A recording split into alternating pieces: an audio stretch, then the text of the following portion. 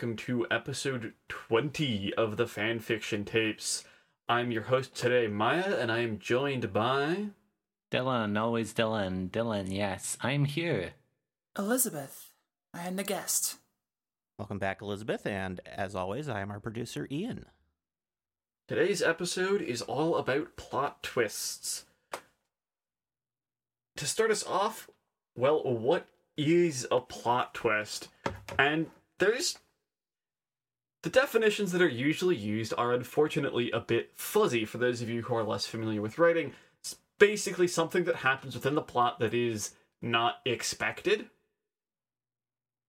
It's an unusual development. You think you know where the plot's going, but it doesn't go there. There's a sharp turn to the left. Or the right, as the case may be. I suppose, yes. Or a U-turn, whatever. I'm sorry. Sometimes it goes back and it reverts to the initial state. That is true. Sometimes it does it. So, one of the ways to do a plot twist, and what's usually advised, is to have something of a rule of three. Ian, you put some notes in here about that. Would you like to elaborate?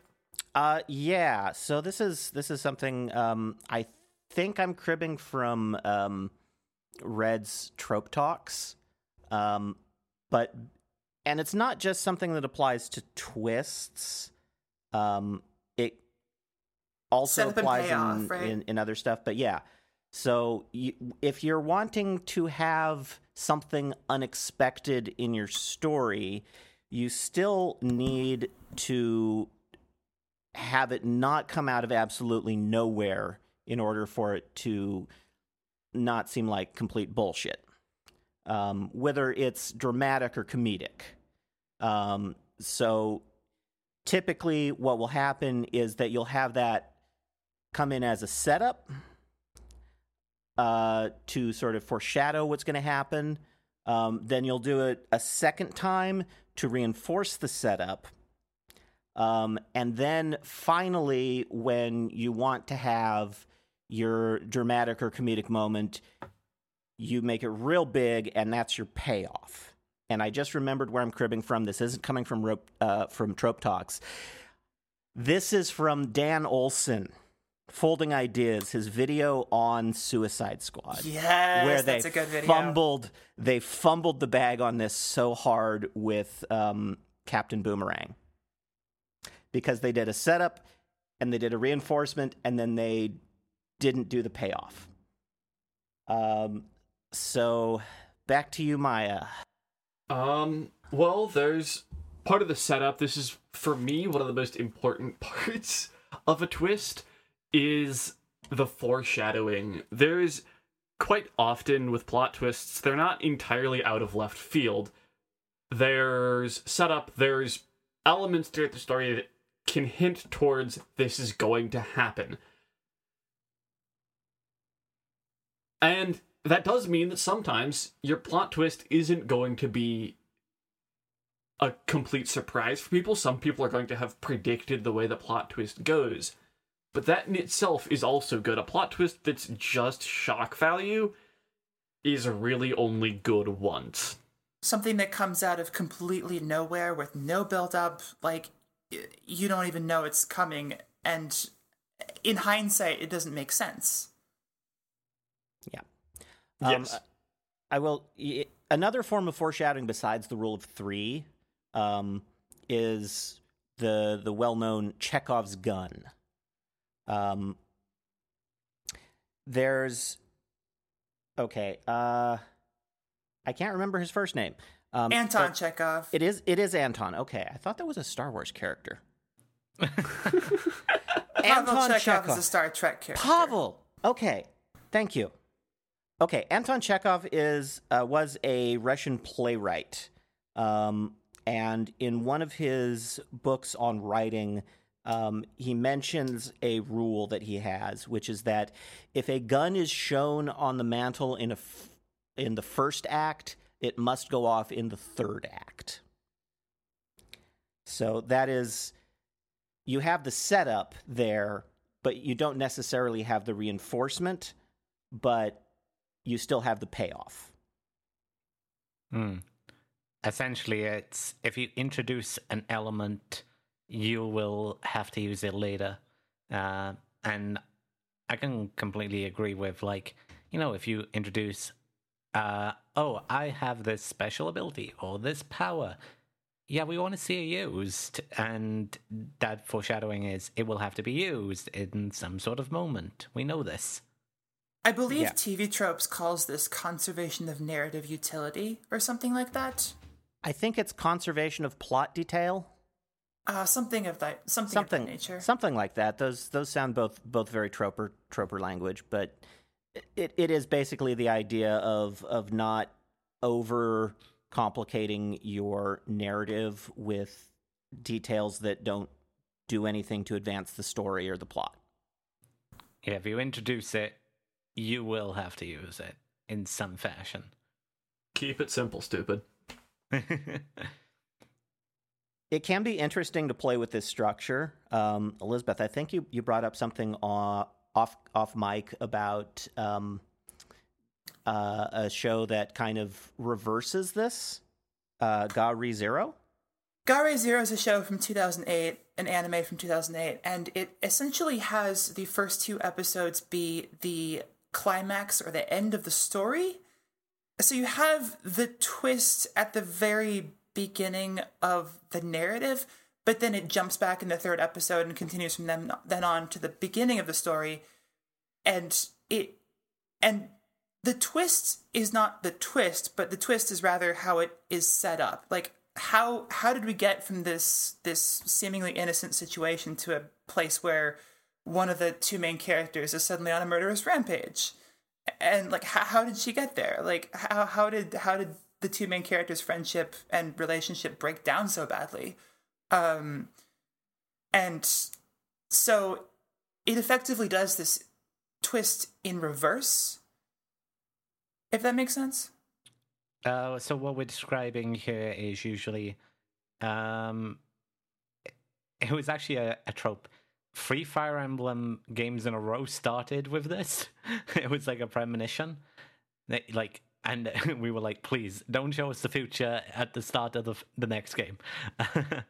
But yeah, it's sort of a premonition trope. And the trope is, here's a situation, you don't understand the context, but here it is. And you want to see how it gets to that point.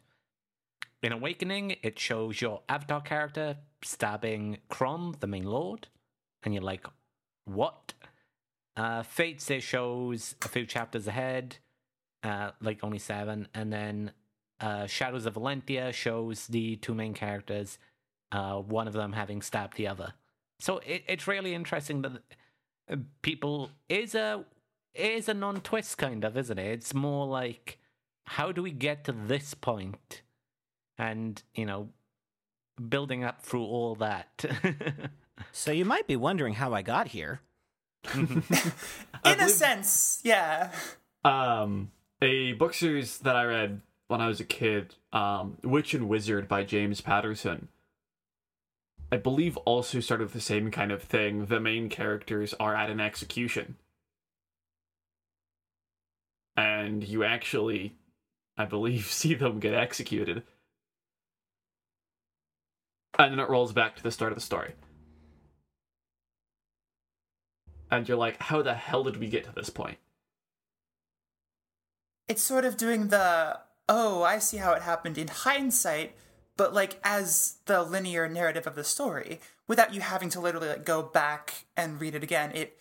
You're given the juicy bits, and then you're given the context instead of the normal way. I guess the quote unquote normal way that a twist happens is you're given all the context, and then you get the juicy bit dropped on you.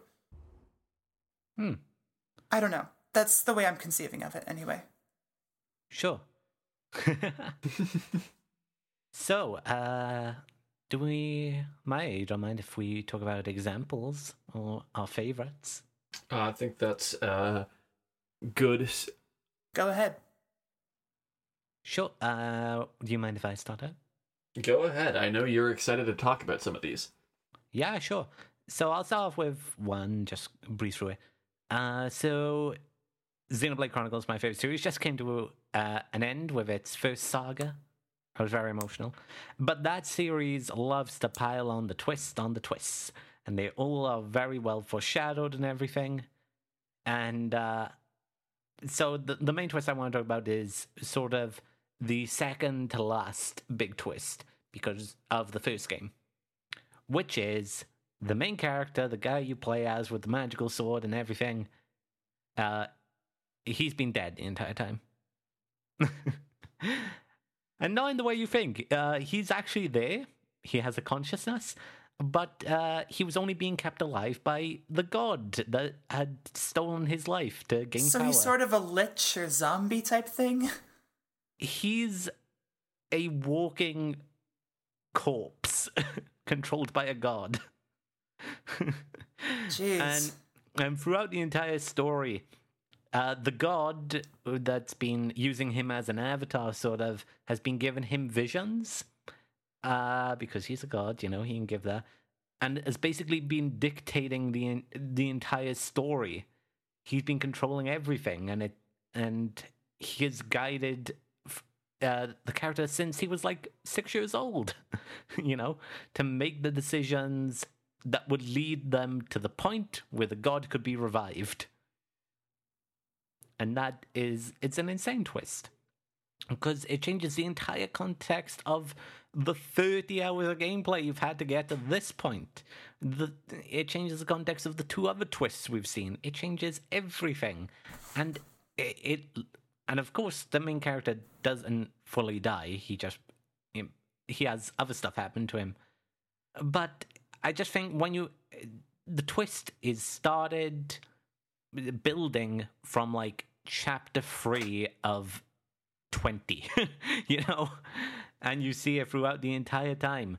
How is he able to use this magical sword that only one other person could use, and that dude lost the ability to use his right arm after using it for too long, but this random kid can use it fine? That's weird.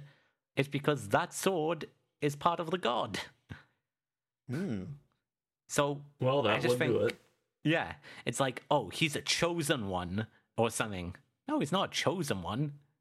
He's the unlucky chosen one. He got his life sucked out of him by a god, and God went, I'll use this body.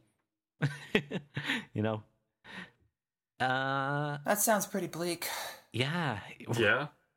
The final few acts of Xenoblade, you're like, how are we meant to fix this?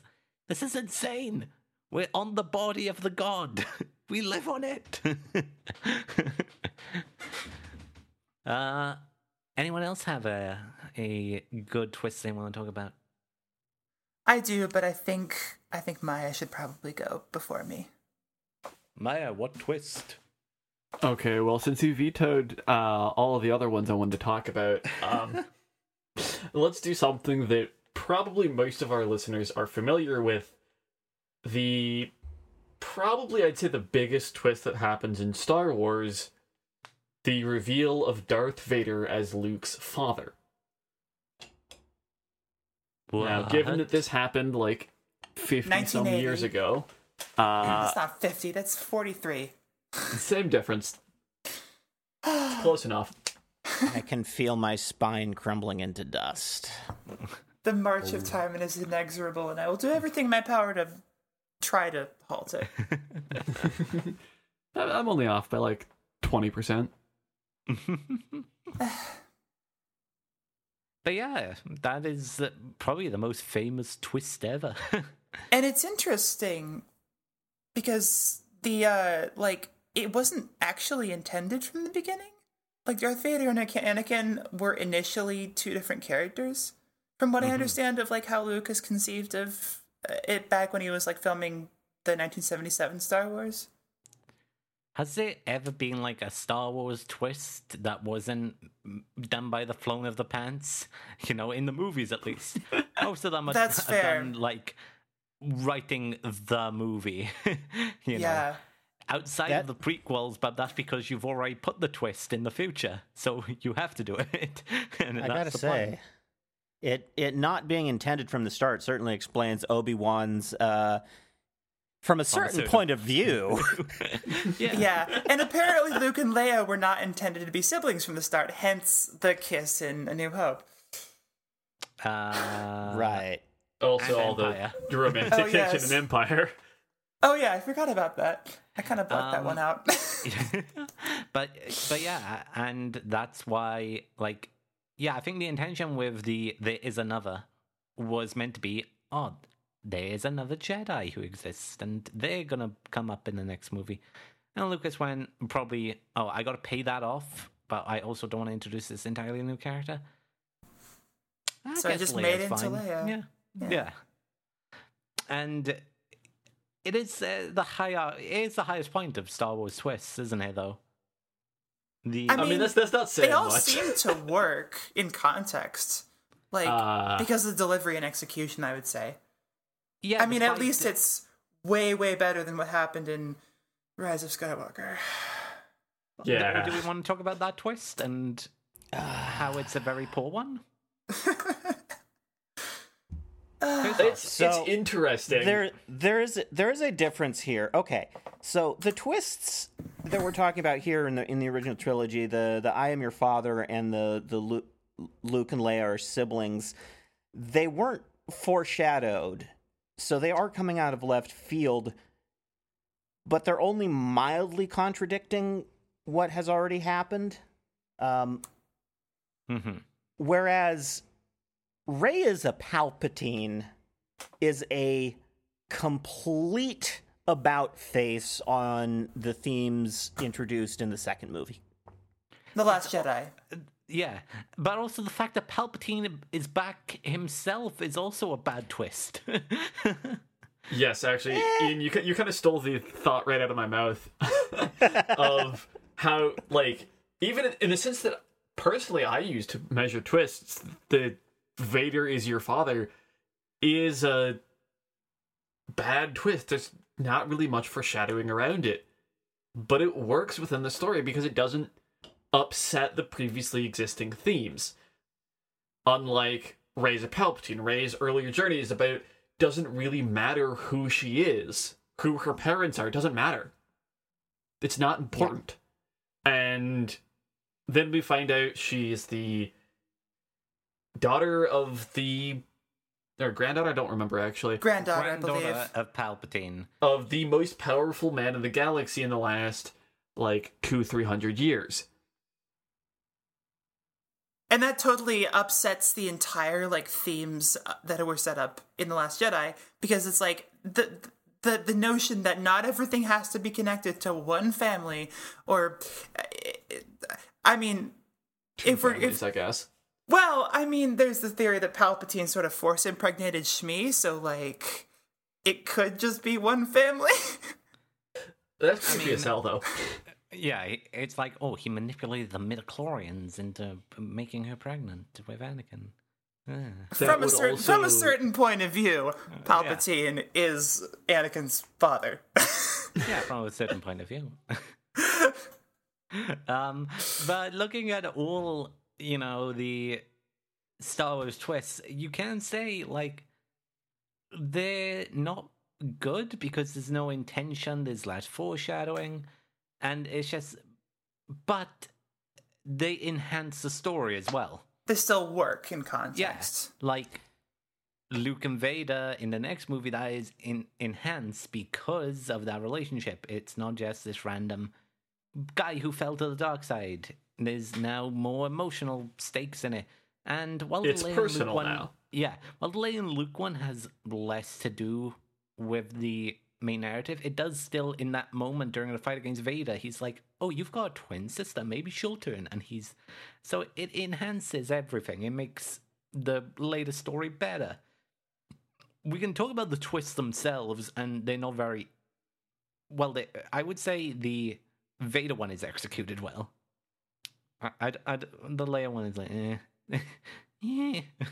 This kind of actually finish, and I have a thought, but finish. But the Palpatine one, you're right. It goes against the themes of, and anyone can be like a Jedi, anyone can use the Force, whatever, so on. And it also invalidates Anakin, Vader. It lessens what came before it. Because Because Palpatine- balance was not actually brought to the Force. J.K. Palpatine lived. Ha ha. Yeah, like, and it's the entire mess of a trilogy, you know, because because there's no plan, there was no vision, they didn't have the story planned out at all. It was like, we'll just make 3 movies and try and make a narrative. But in the end, and honestly, that Rise of Skywalker twist and a lot of stuff set up in Force Awakens has ruined Star Wars in long term. Like, people talk about Last Jedi, but honestly, Last Jedi as a movie doesn't do any lasting damage to what came before it. Some people would disagree with you. That's a very I have low no opinion, bar. but My hot take on Star Wars is that The Last Jedi is the second best Star Wars movie. It completely depends on if you care more about like themes and whatever, or if you care more about like character. It depends. I have not seen the sequel trilogy, so I have no dog in the fight. Oh. I'm not a fan of The Last Jedi. I preferred The Force Awakens. There was a lot of potential there that, didn't get picked up in The Last Jedi. It's almost like J.J. Abrams should have had a plan. But he doesn't. That's his entire thing. Okay. JJ asks questions. He doesn't intend to answer. Okay, the thought I had earlier, was just another segue about like twists that aren't like necessarily technically well set up, but that work in context. There's an anime called Kill la Kill, which I talked about last time I was on, but but yeah, there's a twist in it that is it. I'm sure they planned it from the beginning, but there's not a whole lot of foreshadowing before it's dropped on them, like mid-season or so. Or I think it's mid-season. I think it's a little bit after mid-season. Like 2/3, 3/4 of the way through. But essentially the main character Ryuko and the rival / antagonist Satsuki, Satsuki ends up doing a heel face turn, sort of. But she's basically, the two of them are revealed to be sisters, and there's not a whole lot of like foreshadowing that I can think of that was ever really built into the story. But the thing is, with the mood of Kill la Kill, the sort of wild and wacky and crazy, like cartoony nature of it, there wasn't. I'm not even sure if there was any real opportunity for like serious grounded foreshadowing like there would be in, say, I guess Star Wars or like Fire Emblem or whatever. But the thing is, like, it may not be technically perfect, like, and some people definitely didn't like it because they still continued to ship the two of them, and because they had been shipping them, shipping Ryuko and Satsuki before the twist of them being sisters was revealed, and they continued to do that, and some of them continue to do that to this day. It's sort of like Anna and Elsa. People just will not stop at shipping anything. But that's beside the point. But yeah, no. I think it was executed fine. Some people just are a little sour or salty about that, but it works well in context, even though it's not the most technically, I guess, by our standards, proficient of twists. You bring up Anna and Elsa, though, made me go, oh, remember when, like, every animated Disney Pixar movies that came out during like a certain period had to have the twist villain? Oh yeah, in retrospect, Frozen is an example of a not a good twist. There was like 6 or 7 years, I want to say. It was like, okay, so in Coco we have to have one, in Frozen Incredibles 2 has to have one, Toy Story has to have one, Toy Story 4 had it, Big Hero 6 had it. And not all of them were necessarily bad, but it was a pattern of them being a twist villain and not set up in the sort of traditional Disney villain way that I guess people were sort of remarking on negatively. Yeah, it became more, okay, the twist villain. Who's the twist villain? And usually you could tell a lot of the time. But I do think Frozen is a very, like, good example of a bad twist villain. Because it doesn't make much sense. There are moments where he's alone.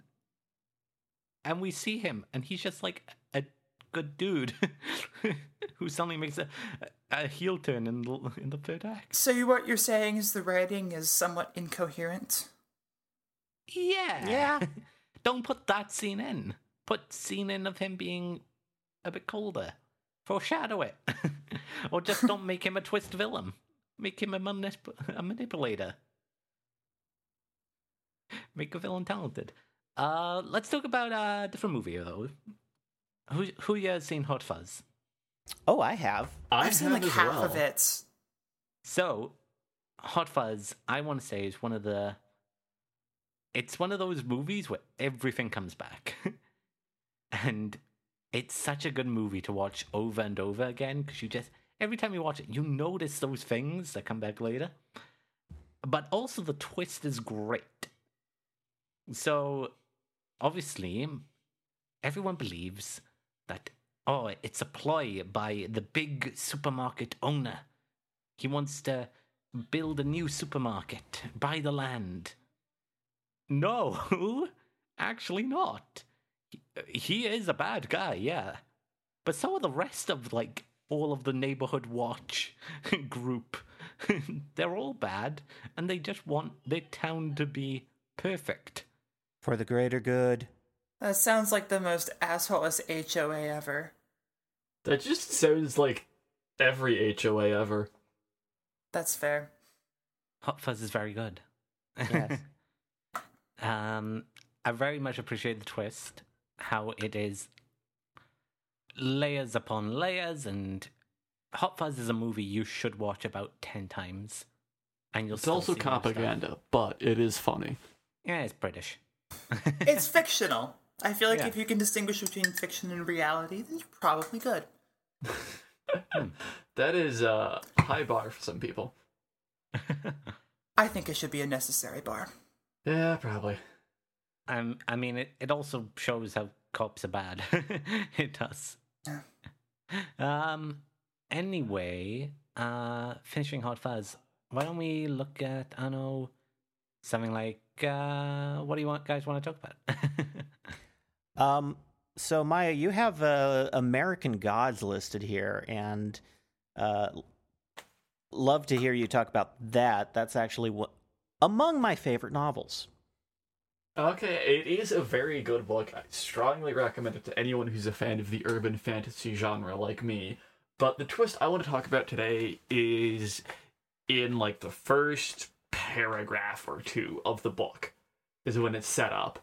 And it's actually going to be a little hard to convey over this medium because it all depends upon the spelling of words. The main character, Shadow, has a cellmate by the name of Low-Key Lysmith. Which, the way it sounds, there's just, with us saying it, you can hear the connection to the well-known mythological figure Loki Lysmith of Norse mythology. However, the way it's spelled in the book, low-key, as in, the phrase low-key, which, refers to something that's not as noticeable, not always explicit, more implicit. And it's set up almost as a nickname, with Lysmith being spelled as in, with reference to the soap product Lye, L-Y-E, and it seems almost like more of a family name, something like Cobbler or Wheeler, names like that are pretty common in at least the US. The premise of American Gods, of course, is that all the gods are real, and the various cultures that have been immigrating to North America have been bringing their gods with them. Oh yeah, I probably should have mentioned that, shouldn't I? Oops. So, Loki's name doesn't just sound like Loki, the trickster god. He, in fact, is Loki, the trickster god. Yeah, it's pretty well set up. It doesn't really get explicitly gotten into for quite some time. And if you're not paying careful attention or listening to an audiobook, you might not notice it right off the bat. But the reveal of Loki as Loki is something that happens and kind of sets up part of the big conflict that happens throughout the book. I should reread American Gods. It's been a while.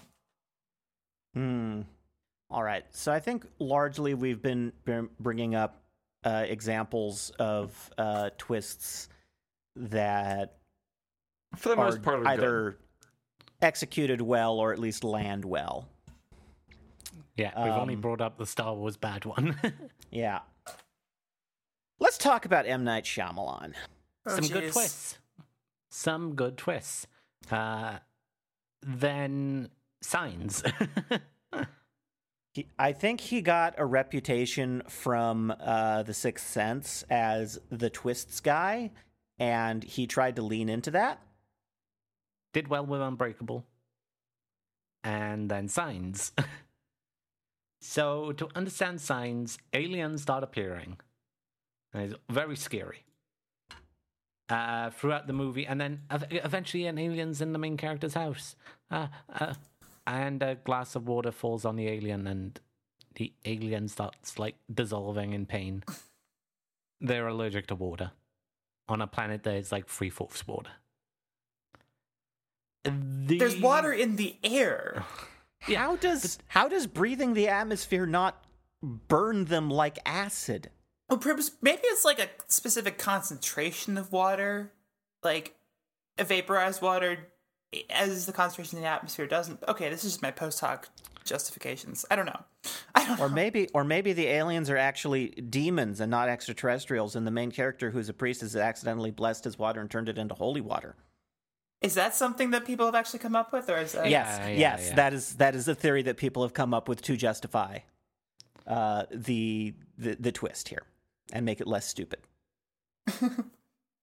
But yeah, it's Signs was like lauded at the time because people were still, sniffing the like, oh, M. Night is like one of the next best directors stuff. They were still drinking the Kool-Aid. Well, they were told he was a great director, so everything he makes must be great. It took a few stinky movies, I think The Village, The Lady in the Water, The Happening, and then, like, The Last Airbender, After Earth. 5 really not great movies that people then, when look back at Signs, like, people look back at Unbreakable, and people thought Unbreakable was actually better than people did at the time. And The Sixth Sense is obviously one of the greatest twist movies ever. But people, when look back at Signs, were like, yeah, there really were the signs here that it was gonna we're in for a rough time coming forward.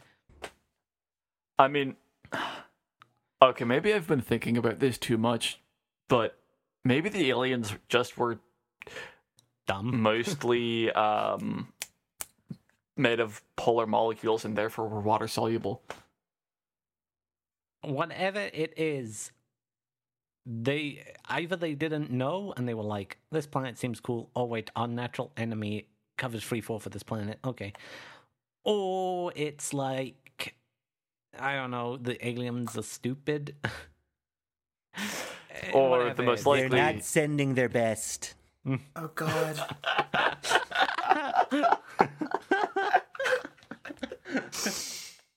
Oh, I hate you.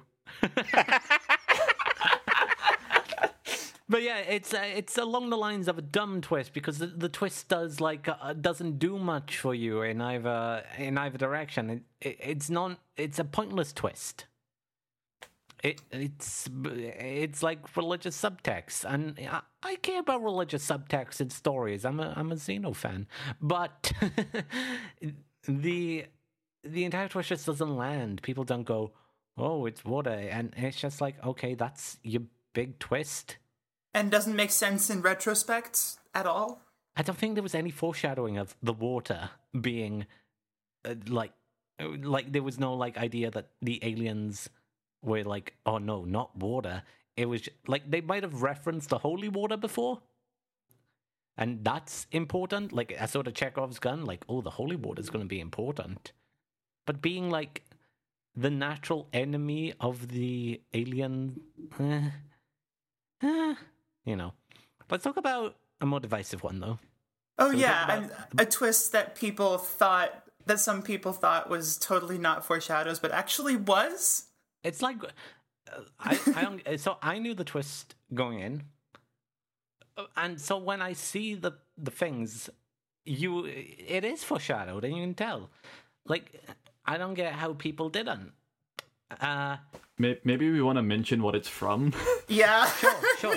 So, Attack on Titan, we want to talk about the big twist. I wasn't thinking about that. I was thinking about the one Ian mentioned. I'm talking about Okay. Attack on Titan. Go. You go first. So let's go with Attack on Titan. How experienced are we? All of we in this twist? I have never seen Attack on Titan and don't Neither plan have on I. it. Mm-hmm. Same. No, I haven't might watched eventually watch the first 3 seasons, but only for the animation. Okay, so the basement twist. Who's familiar with the twist, though? The basement.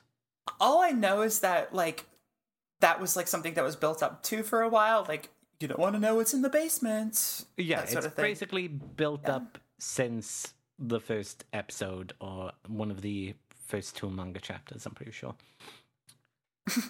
So the idea is there's vital information in the basement about something, about the true nature, because Eren, the first twist is Eren can turn into a Titan. There's information probably on in the basement. The next big twist, other people can also turn into Titans. The next big twist, these 2 people who we thought were friends are actually the 2 Titans that destroy the wall. So on and on. And eventually we get to the basement, and the basement reveal is basically they thought they were the last people alive, everyone behind the walls. Actually, no, the rest of the world is fine. In a sense, they exist. They're just stuck on a small island that people dump Titans on because the people in the island, their ancestors, had the ability to be turned into Titans. And they still do to this day. And they dump all the Titans there to keep those people in. Whatever. So people, when they see this twist, are kind of... They don't like the change in direction of the story, going from what they thought was something more supernatural, something more... primal, ideas like that. Friend of the show, Jax, very much so dislikes this twist, because I think people get into their own head about what the twist actually was. If you get what I mean? Or that there wouldn't be a twist. They ignore the evidence, ignore things. They took the first, setup at face value. Yeah, and they didn't expect it. That there would be something like this coming up. And what I would say is, I think those people either didn't recognize the heap load of evidence, or refused to recognize that and huffed a lot of copium. Because, nearly everything points to it. If you look at any number of the so-called evidence or foreshadowing, it all points towards that there are more people out there. Now, the exact scale we don't know of, but we have a good idea that there are more people out there. And obviously, because this twist changes the narrative, the entire narrative, it goes from being, okay, let's find out what is beyond the walls. It becomes, oh God, we know what's beyond the walls, and they want to kill us. So, and a lot of people just don't vibe with that twist because of what it comes afterwards. would have liked to have stayed in that season 1 to 3 narrative. They don't like the season 4 narrative or the finale narrative. So how would you guys feel about a twist that completely changes where you thought the narrative was going? Can we talk about that a little bit? So where I know it's hard to think of like twists like that, but you think, okay, this story is going to take us this way, and then suddenly you're getting off the highway, going onto a different highway, and you're like, what? Well, there's an anime by the name of Shinsekai Yori, also known as From the New World. It's sort of an adaptation of a sci-fi novel that kind of has that. Except the thing is, only the first 2 episodes are really like, out of like 25 episodes are like, you think it's going one way, but it's sort of, there's like this exposition dump in the 3rd episode that essentially it recontextualizes the stuff that we gathered from the first 2 episodes, and I personally really like it, but it also, I don't even know if it can be considered necessarily a twist because it happens so early on that it's pretty much just more surprising exposition. You see, I have one, but I think if I say it, Dylan's going to want to hit me over the head with a stick. You're not allowed to say Locktumo or Kashmir. So I'm actually remembering something that Cam brought up in last week's episode. I'm trying to remember the term, but it is actually a fairly common story structure in Japanese storytelling. Oh, right, the 4-part, like the setup, build up, the twist, and the denouement. It's pretty common in Japanese storytelling to have this twist in the penultimate act that completely recontextualizes the story up to that point. And Cam was mentioning how she first noticed this in Full Metal Alchemist Brotherhood. And it comes up in a lot of anime. Kisho Tenketsu. Yes, thank you, Dylan. But yeah, that is the understanding. Whereas typically in Western media, when we look at it, the twist is usually, saved for moments, or, the twist happens right at the start. We get like an episode or half an episode of something, and then the first big twist happens. Whereas it seems like using this plot structure, it's more build up and let's set what normalcy is and what the normal stuff is and what we're expecting, and then we'll change it. And then that's all the structure is. We establish what is normal, we build up, and then we twist it. It's the expectations being established and then subverted, basically. Yeah. Whereas in a TV show, it is like establish, immediately change. I wouldn't say that is a general rule necessarily. But we do see it a lot. Like if I think about big TV shows right now, if we look at House of the Dragon. Big TV shows? So if we think about like House of the Dragon, the big incident happens early on. There's the twist. We don't have a son, so let's name Rhaenyra heir. And that's the new establishment. Right away, we change it. We talk about Game of Thrones. Bran is shoved out a window because he finds out about the queen and her brother are incest. So, that's our twist, and we'll deal with it from there. And you look at any number of shows, and that's usually it. Is that we have, especially in like an hour-long TV show, is here's what you think it's going to be, and here's the little funny thing that we're going to twist it. And this is what the show is actually about. I don't think Mythbusters had that plot structure. I'm not going to lie. That's not a narrative. Maya. that was the big TV show I watched as a kid. Mm-hmm. But now I just watch anime on various websites. But that is typically the structure when we think about it. Hey, if we want to talk about, a Kincho Tenketsu, Let's talk about Ruby and that Volume 3 twist.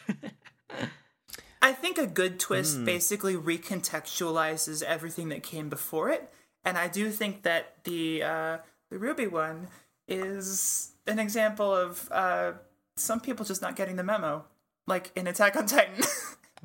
Yeah. We do Dylan, have that a little bit. You are referring specifically to the reveal of the narrator from the first episode being the actual overarching villain of the series? Yes. That's the one you're referring to? Because there is another twist in Ruby that I want to talk about. That's the one I was thinking of. Sure, what is that twist? Okay.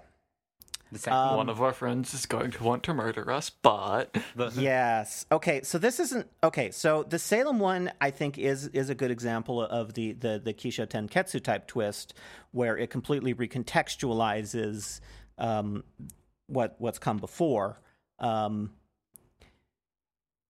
other twist is less a Kisho Tenketsu type recontextualizing twist, but I do think it's a good example of the rule of three. Yeah. And that would be the downfall of James Ironwood.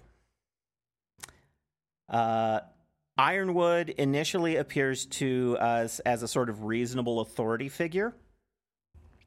Albeit one who's rather hard-assed about stuff. He's a very military man. He's very militaristic, very reliant on technology. But when things go badly for Team Ruby in Volume 3 during the tournament, when everybody thinks that Yang has just crippled another contestant out of anger, he's surprisingly on her side about it. He comes in, delivers the bad news that she is, of course, disqualified, but he is very understanding about what her mental state was in the midst of combat. He's ultimately he is a wrong soldier. about what happened, but he's very understanding about that. However, our first setup about what he's like actually happens at the end of Volume 2. Team Ruby's fails to actually stop the train full of explosives that the terrorists are going to use to let monsters into the city. And while the outbreak is contained and the damage is repaired, Ironwood uses that as an opportunity to have the Vale City Council oust Ozpin as the head of security and install him and his fleet, which he has brought all the way from another kingdom to provide more security. So if that's that our doesn't setup. raise tensions, I don't know what will. That should raise some eyebrows about what he's like. And then when he's reintroduced in Volume 4, he seems very cautious. Yeah. Extremely so. I mean, I can hardly blame him, given, The stuff that went down at the end of Volume 3. there was just the collapse of an entire kingdom that he was supposed to be in charge of protecting. And, oof. And And suddenly we he just see- goes all Sakoku. Yeah. And we see the sort of de-evolution or the crumbling of Ironwood, how he slowly descends. And when he's reintroduced again in Volume 7... But he's still on Yeah. Weiss's side in Volume Yeah. 4 in that scene, so we're led to believe that we're sort of we're meant to be like thrown off a little bit. Yeah. They're throwing us off the scent a bit, but it's still, even if he is on Weiss's side, what he's doing is still Indicative of where he'll go. yeah. He's still tightening control. He's still using blunt methods to assert himself as in control. He's still relying on military force. And really disregarding civilian point of view. Even if I in mean- Volume 4, the civilians that we see are Assholes. major assholes. Yeah, they're rich. You didn't have to say that. It was assumed. But ultimately, we then see how that downfall does come about. And it's him being overwhelmed again and fearing that, okay, we've tried it this way, we gotta give up and just save who we can. We got to do it my way. Yeah. And so you have the setup in Volume 2, you have the reinforcement in Volume 4, and then you have the payoff in Volume 7 and 8. Yep. And we have his end, which was, despite everything, he f***ed up. Despite And everything, failed. it's still you. Yeah. Ow. But yeah, I think we've done some good analysis on each of these using our examples. So, and we've said what makes plot twist pretty good, I think. Yeah. We've really done it. But if we do want to just go quickly through what we feel makes a plot twist good, I just feel like, first off, make sure it's actually interesting. If your plot twist is like, I don't know, oh, the hat color was actually black, not grey. Don't make that plot twist. Like that should be obvious to anyone who's writing. Yes, but try to make sure your plot twist is actually worthy of it. And make sure your plot twist is actually relevant to the story if you Yeah. want it to have like a big impact, I guess. Yeah. Don't have a plot twist just to have a plot twist. Why are you doing the plot twist? That's how you Ask get yourself that. Shyamalan plot twists. Yes, have a plot twist that does something for the point of the story. If you're just doing a plot twist because you are Mr. Plot Twist, That's how you end up with Don't. signs. a plot twist needs to do something. This is something I talk about a lot when talking about writing. Anything you include in your writing needs to do something for the story. If it doesn't, it's gonna feel kind of pointless and weird, and you're going to get a lot of annoyed readers going, hey, what the fuck? Yeah, and I think that's how you just make it good. But if you want to make it great, try to make it recontextualize things we've seen in the past. Yes, You know. that I think is the major sort of thing that twists do. Or good twists should do. They recontextualize all that came before. I mean, I'm thinking of like the end twist of Shinsekai Yori from the New World, the other one. It's essentially that a species of creature that we've been interacting with throughout the whole story is actually like genetically modified humans. And yes, that's a massive spoiler for the end of Shinsekai Yori, but it recontextualizes all that we've seen and the protagonist interactions with them, even though it doesn't necessarily affect much in the way of the narrative, like in the story proper. You can still tell like it's going for like it's sort of like Planet of the Apes, it was Earth all along kind of thing. It kind of it recontextualizes the viewpoint through which the reader sees what happened, and I think that is an absolutely critical part of an effective twist.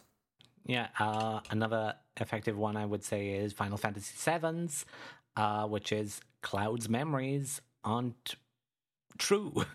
They are messed up. He sees himself as actually another person and not who he actually was. And recontextualizing everything we thought was true, and you can have different levels, like, oh, this character was actually doing this. You know, there's many different ways to do it. And I think as long as you put in the effort to show moments of where the character is wrong, or another character insinuates that something is not correct, or something around that, you always have to put in those moments, the foreshadowing. You know, some people like to not have their twists be noticed, like the writers of Westworld. But I think if you lay the evidence and people can put in their head, oh, this actually makes sense that something like this would happen, or they start thinking about it, you know, about 5 minutes before it's revealed, I think that's great writing. Ultimately, though, the bar is different for every reader or viewer or whatever. So Sure. I guess if some people don't pick up on your hints that you're laying down, it's not the end of the world, because sometimes the readers are just dumb. So Not everyone's gonna see everything you put in there, but Yeah. some people are gonna see things you didn't even intend to put in there. Oh, yeah. yeah. So I wanted to ask pantsers, the ones who fly by the seat of their pants, how do they plot twist? I assume they George Lucas it, where they leave questions open and then use just use the twist then. Yeah. Not entirely. Sometimes I know that there's a twist I want to do. I don't necessarily know how I'm gonna do it, but I can, sprinkle in a little details and see how it works out as I go along. But if I'm not publishing it in a serial manner, I'll do the twist, and then I can go back and make changes to make the twist work a little more. Mm-hmm. Yeah, I would say the main takeaway for Pantser writers is if you are doing it in a serial manner, take some notes from Star Wars original trilogy and make sure that your twist does not contradict any earlier themes that you have laid down. Yeah. Well, and the Star Wars sequel trilogy. Yeah. One's a positive example, one's a negative example. Yes. Yeah. For the plotters, hello. What I would do is just try to basically write your twist, and then write sort of any moments you think you want to include to hint towards the one way. So, say now if I have a character who is hiding something that I want to reveal later, I have to show the fact that whatever it is they're hiding, that they are hiding it in the first place. And then question, well, why are they hiding it? And what are they hiding? I know that they are hiding something, but why? And what is it? So that's what you and then you do that questions, and then you expand on, how do I show this? So I would, bullet points and expanded thoughts, like, just look at your twist and go, okay, what do I want to include to make sure I can hit those? What is the evidence trail I want to leave? Or do I even want to leave an evidence trail? You do. But you got to think about those questions and ask yourself those questions and be ready to say, okay, so I'll say, this person is going to turn bad. Let's have them, I don't know, say something weird that other characters don't really say. Or, they're from another place, so they have slightly different, or that they don't always respond to their name because maybe they have a fake name or something. You got to consider a lot of things like that, But that's the advice for plotters is plot. Try to do as many moves as you can. If you want to come up with one by the seat of your pants and go, oh, this would be a good moment to include that, do it. But have those major ones, the major hints, Are we good? All right. I think that's all some good advice. Yeah. Yeah. Do we have any mail in the mailbag, Ian? We don't. So if anybody's listening to this and wants to get in touch with us, you can send us an email. Our address is fanfictapes@gmail.com. We would love to hear from you. You can also reach out to us on Twitter. Maya, what's our Twitter? Our Twitter is @fanfictiontapes on Twitter. All right. So please send us an email, send us a tweet, give us a rating or review on Spotify, Apple Podcasts, or wherever else you catch this show.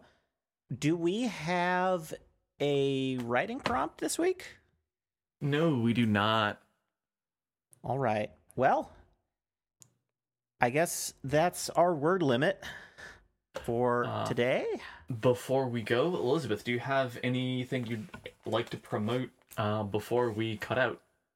Well, I am on YouTube. I do write fan songs, fan music, and my YouTube handle is agogobell28, and I would advise you to check out if you're a fan of it's not quite fan fiction, but it's fan fiction adjacent, essentially. I mean, some of it is basically fan fiction because I'm playing off theories and speculative stuff. But yeah, I've got I'm currently working on a fan song for the inspired by the anime Neon Genesis Evangelion, and I've got lots of other stuff up there. So yeah, go listen to my music. It's good. Awesome. Go listen to her music. And Dylan, do you have anything that you want to promote this week?